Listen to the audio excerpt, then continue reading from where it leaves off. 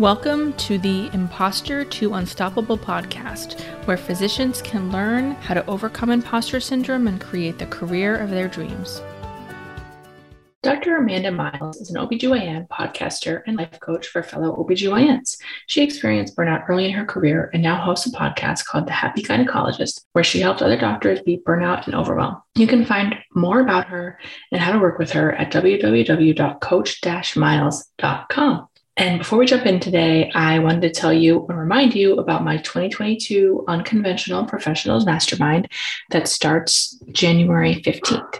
It is for you if you have either a side hustle or passion project, or really just a dream or a goal that you feel a little bit worried about admitting to those around you.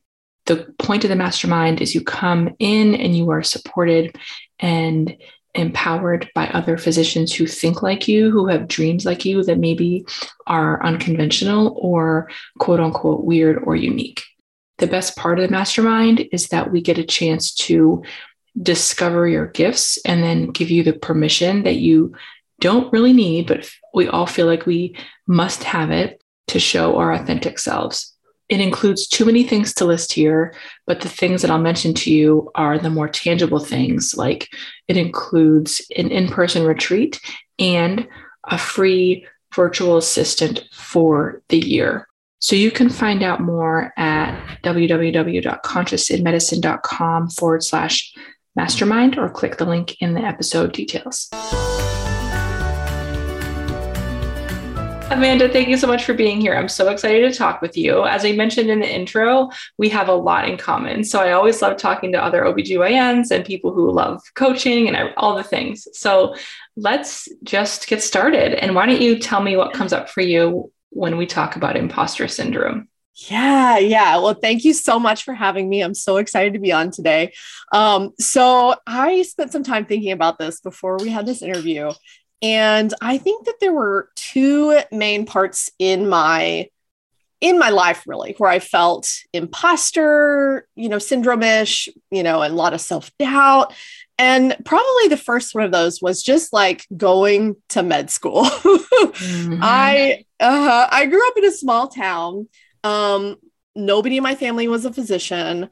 I had originally slated, I was going to be a veterinarian. That's what I told my family. I grew up on a farm. And so that was like their dream for me, my family's dream. And somehow that morphed into physician.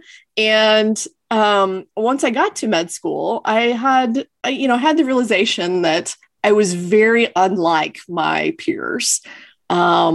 And so I was from a small town. I didn't know any doctors personally, or I wasn't related to anybody. I didn't have a trust fund, not that I judge anybody that has that. Like I would have given anything to not have the debt, but, and so I think that was kind of the first time that I have a lot of self-doubt, and I really struggled with that, like feeling like I didn't belong. And so I definitely struggled with that, especially during the first 2 years. And just like finding a group of friends or finding like how I fit in was difficult for me. And normally I'm a pretty friendly, laid back person. I think that, it was definitely showing up in a negative way for me there. The second time that I really saw it come out, so I kind of got over that, went to residency, found my people, and then after I got out of residency, I went to a small town and in rural Oklahoma. And it was my dream job. Not many people dream of that, but for me, it was. And so I was at this rural hospital and I got pregnant with twins unexpectedly. I mean, pregnant expectedly, but unexpectedly too. And, that's not a big deal. But then I was diagnosed with cervical insufficiency at 22 weeks. And so I guess for the non-OB people out there, my cervix was measuring a few millimeters thick where it should have been a few centimeters thick to hold in my pregnancy. And so that meant that I had to go inpatient to the hospital and basically abruptly leave my practice. And so where the imposter syndrome came in was then this kind of like feeling of like, what am I, what's my purpose and who am I? And do I even have a purpose? Whenever I wasn't working. And then once I came back from all of that. And so I was off work from 22 weeks until 36 weeks. I left I had pregnant patients due like that week. I had post-op patients in the hospital the day I went to the hospital. I had a pediatrician friend rounding on my patients to send them home. And so everything was very abruptly stopped in my life.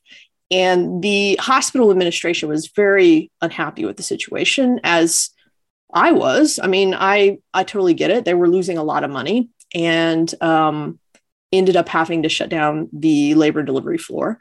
And they handled that poorly through a lot of emails. And so whenever I returned to work after 3 months of bed rest and then 3 months of maternity leave with the twins, I felt so much imposter syndrome, probably way more, like quadruple what I felt in med school, of like, nobody knows, nobody thinks I'm good, or if they find out I'm not any good, or kind of a lot of those self-doubt thoughts. What am I doing? I'm taking care of all, these babies, and how am I even functioning? Am I functioning? And like, what if they find out I'm not functioning well?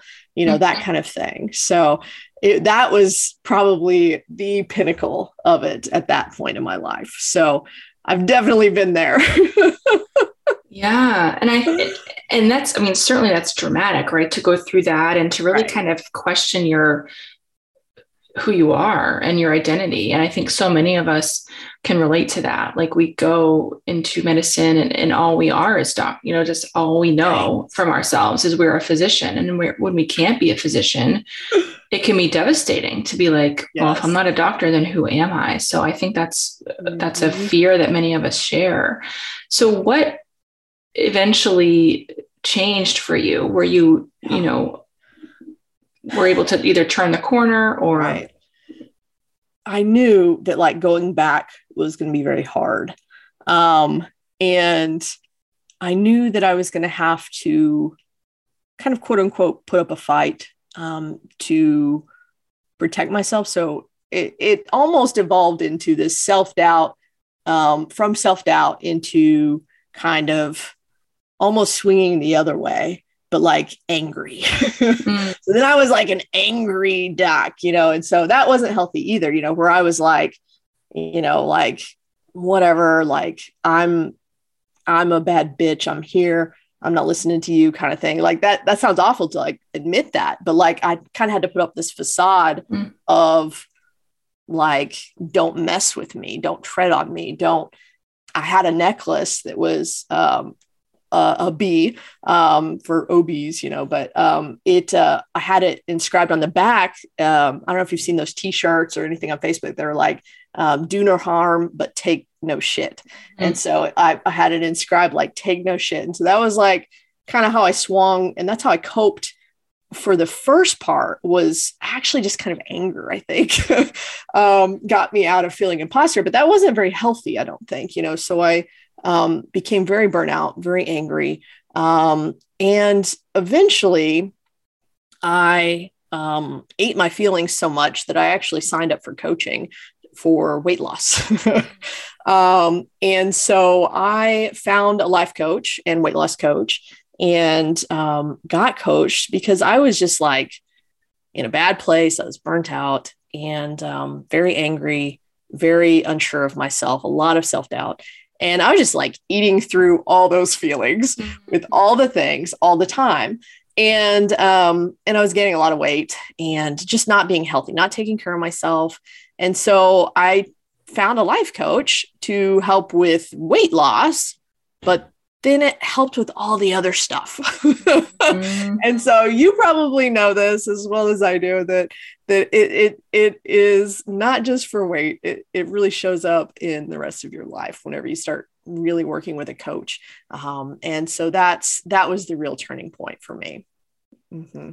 Yeah, that was the same way for me. It was weight loss that I tried coaching for weight loss. And then I was like, oh my gosh, this is everything.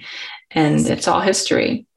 I the anger thing I think is really relatable, because I think a lot of doctors, and especially, OBGYNs, where we kind of, there's a lot of women in the field of OBGYN, which is fantastic. But I think we all kind of band together and have to take a stand and say, like, this is like, let's stand up for ourselves and let's get treated the way we deserve to be treated. But I think that that's easy to turn that into coming coming and presenting ourselves with anger. And what I've learned, and probably you can speak to too, is that for so many people, anger is fear. And that's just, it's a protective, it's a boundary that it feels safer to feel angry than it does to feel fearful. So looking back now, what were your fears then, and how did you overcome them to get rid of the anger? Right. 100% fear. I relate to that so much. You're so right there. So the fears that I had, I think I began realizing that I was coming from this place of, I'm scared they're all going to find out that I don't have my shit together. And sorry, I don't know if we're allowed to cuss on your podcast. That wasn't very nice. Just comes out. Sorry. So I was scared that they were going to figure out that I didn't have it all together, because this was probably the first time in my life whenever I'm trying to juggle a solo practice and newborn twins, and then a 3-year-old as well. So, I mean, a full family, that I didn't feel like I was able to keep up the appearances of like kind of perfection, really.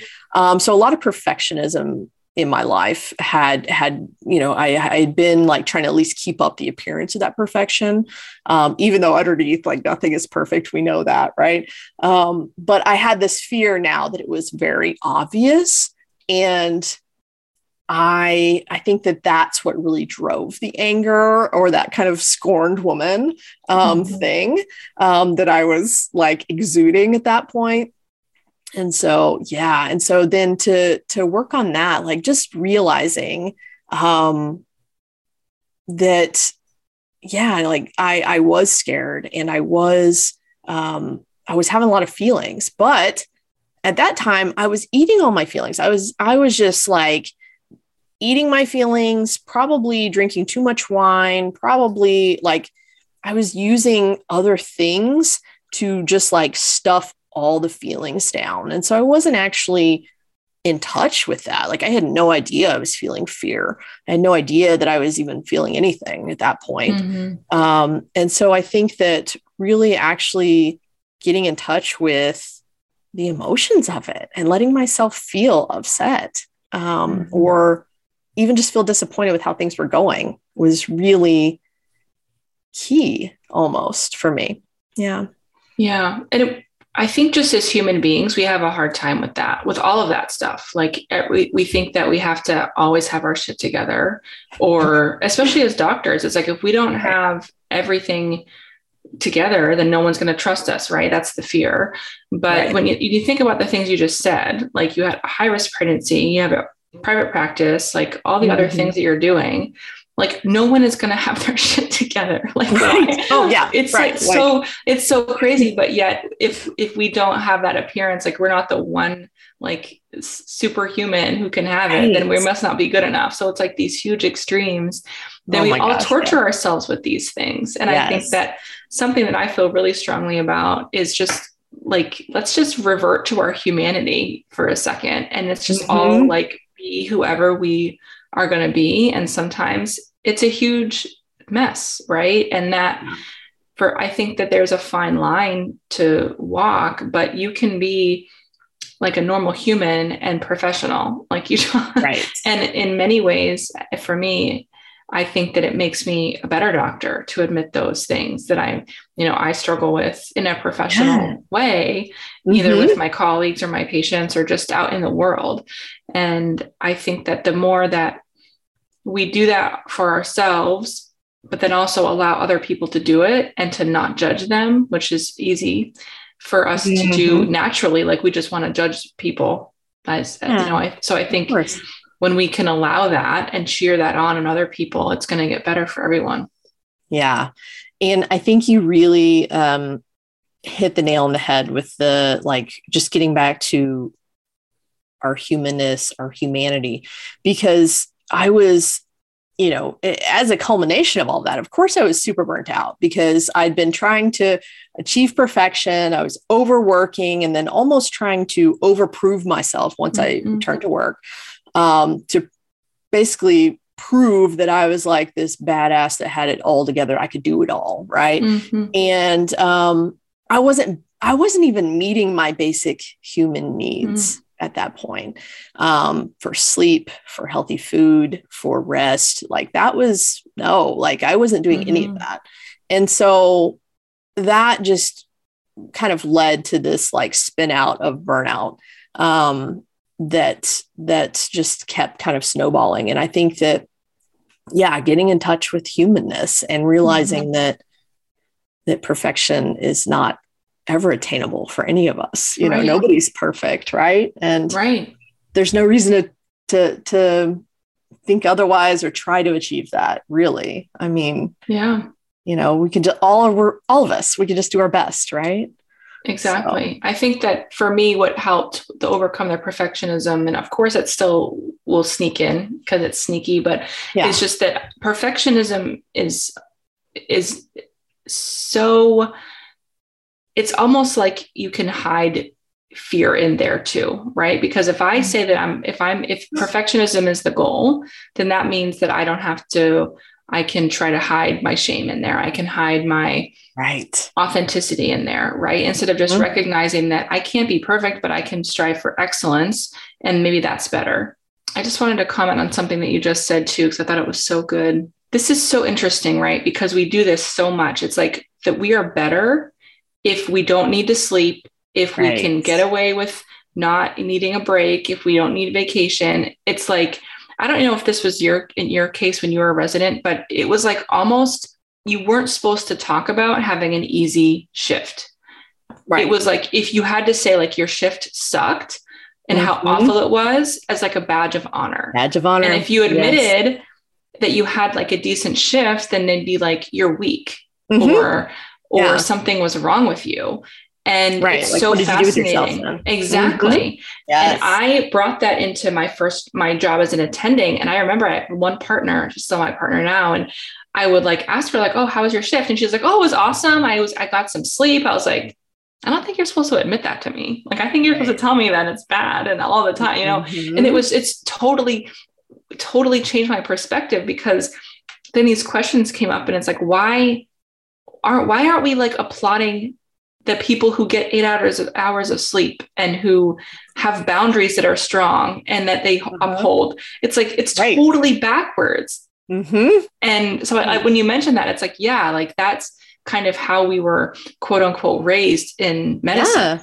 Yeah. Essentially our brains were socialized and conditioned to believe lots of things like that, if you're not working hard, you're not being good, you're not a good doctor, or like if you have an easy time, then what were you doing wrong, or what was what's wrong with you? There are a lot of those kind of subtle kind of the way we were socialized and the way that medicine is socially as its own like micro society or micro culture.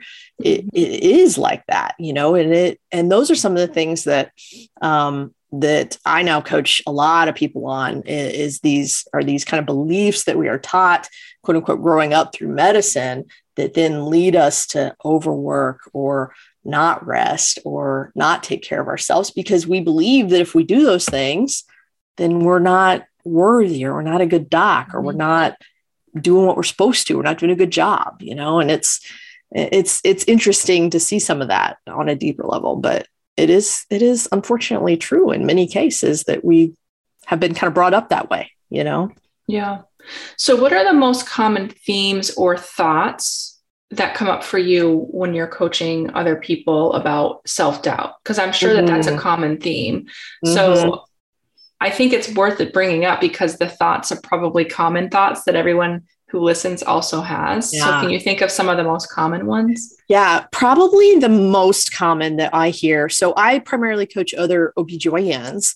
And so probably the most common thing that I hear from OBGYNs is that it all surrounds call and having a lot of self-doubt about, well, I don't know what's going to come in, whether I'll be able to handle it or not.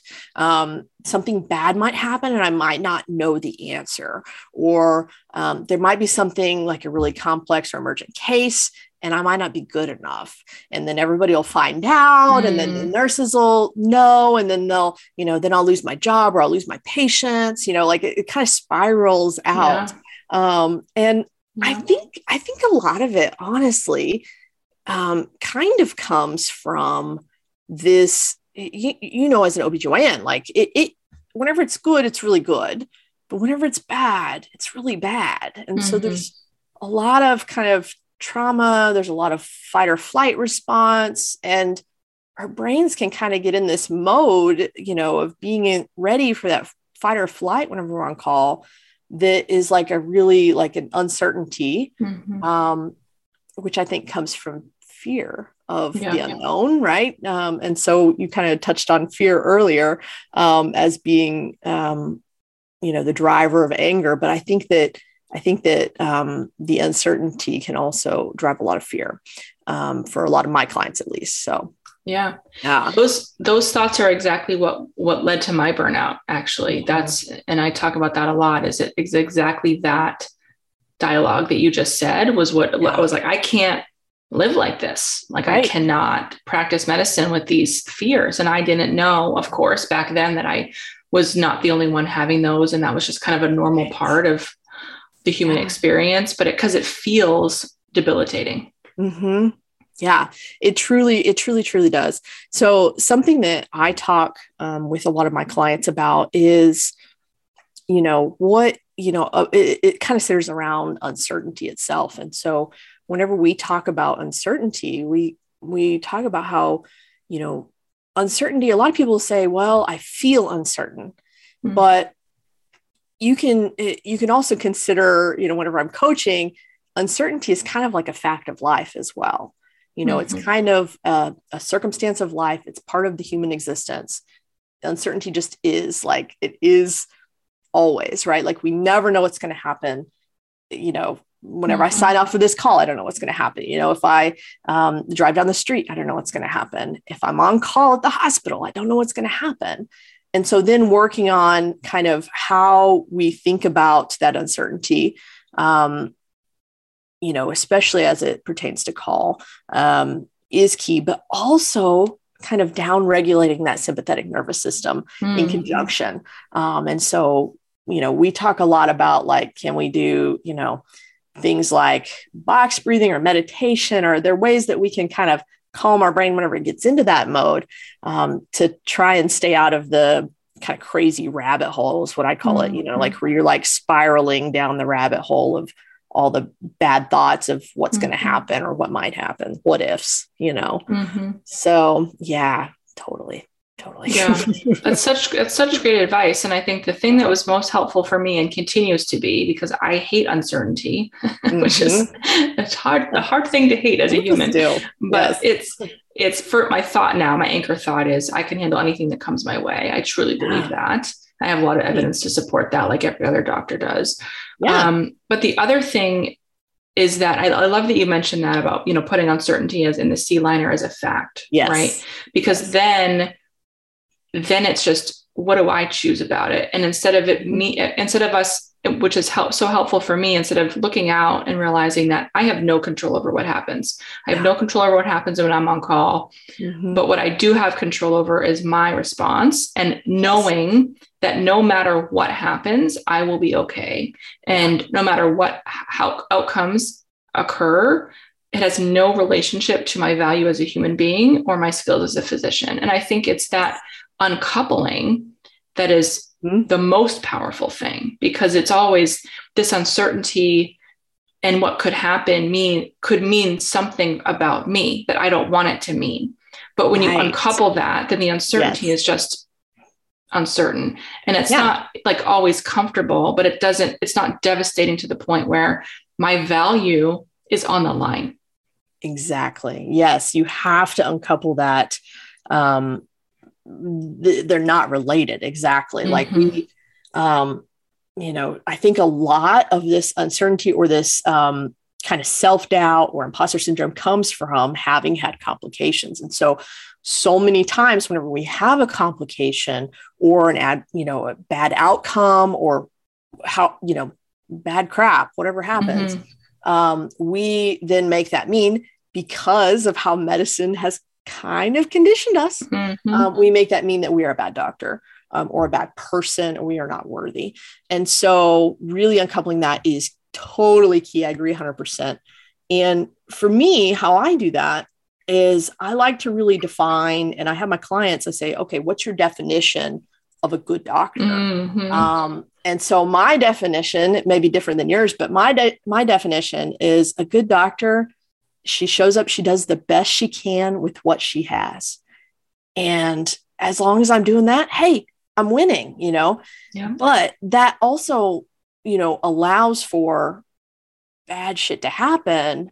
And I'm still doing a good job. I'm just doing my best, and then the other thing that we talk about is that I can do my best, and either the universe or Mother Nature or God or Allah or whatever you believe in is still going to determine how the outcome goes. You can show up and do your best, but you can't overcome that, natural force of nature or whatever it is. So we talk a lot about that too. So, yeah, those are all great points. And my definition is similar to yours, which is so much easier. Yeah. So much easier. Yeah. And I apply that to being a mom as well. That's my definition of a good mom as well, because sometimes it's hard, to be a mom and a doctor, but I was a good mom, just shows up and does the best she can, loves her kids as much as she can, So yeah, totally. Awesome. Well, thank you, Amanda, so much for your time. This has been such a great conversation. I appreciate you. Thank you for having me. I just look forward to listening in to more of your episodes, and thank you so much for having me.